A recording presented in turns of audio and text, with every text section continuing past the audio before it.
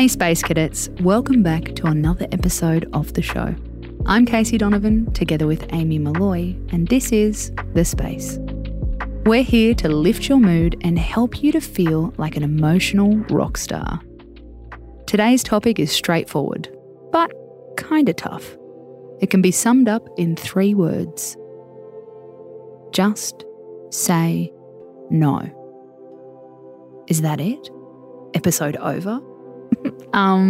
No. If it was that easy, we'd all have the boundaries of a state in lockdown. Too soon? Anyway, we digress. The point is, we're not very good at saying no. Or we say no to the wrong things. It can affect our relationships, our careers, our health, and whether we master work-life balance. We're here to tell you a secret. You have the answers to this problem. You're already in the know when you need to say no. So, how can you tap into that knowledge? Step 1. Start to listen to your body. We can tell when we've said yes to the wrong thing because our body, very quickly, sends us a signal. So when you say yes to something, what does your body do?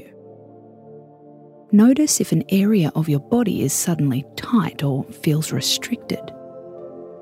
Pay attention to your breath when you hit reply to that email. Are you breathing quickly or not breathing at all? These are all signs our yes might be hiding a no.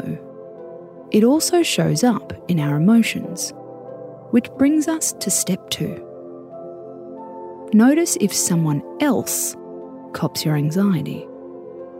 Does this scenario sound familiar? Someone at work asks you to take on a project. You're already under pressure, but you say yes anyway. Then you go home and pick an argument with your partner. Sorry, you just got caught in the crossfire. When we say yes instead of no, that anxious energy has to come out somewhere. The good news is we can use this as a prompt to change. What will be the overflow if you don't learn to say no? Who stands to get hurt? Remember that anxiety affects everyone around us, especially our kids, partners, and pets. You might be prepared to put yourself under pressure, but would you do the same to them? Step 3.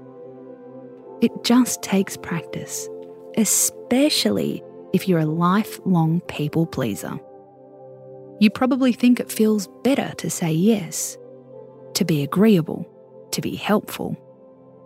But saying a big fat no has benefits for everyone. Most people don't want others to do something for them if they don't have the capacity. And you're making your relationship unbalanced if you're doing more for them than you can. That will cause damage to your bond in the long run.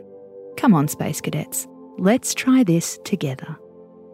Say this in your head, or write it on a post-it. Just say no. We love this badass boundary-setting version of you. And you can still say it with love. I'm Casey Donovan. This has been The Space, a podcast written by Amy Malloy. Follow us on Insta at @thespace_podcast. Oh, and drop us a review if you like what we do. Space out.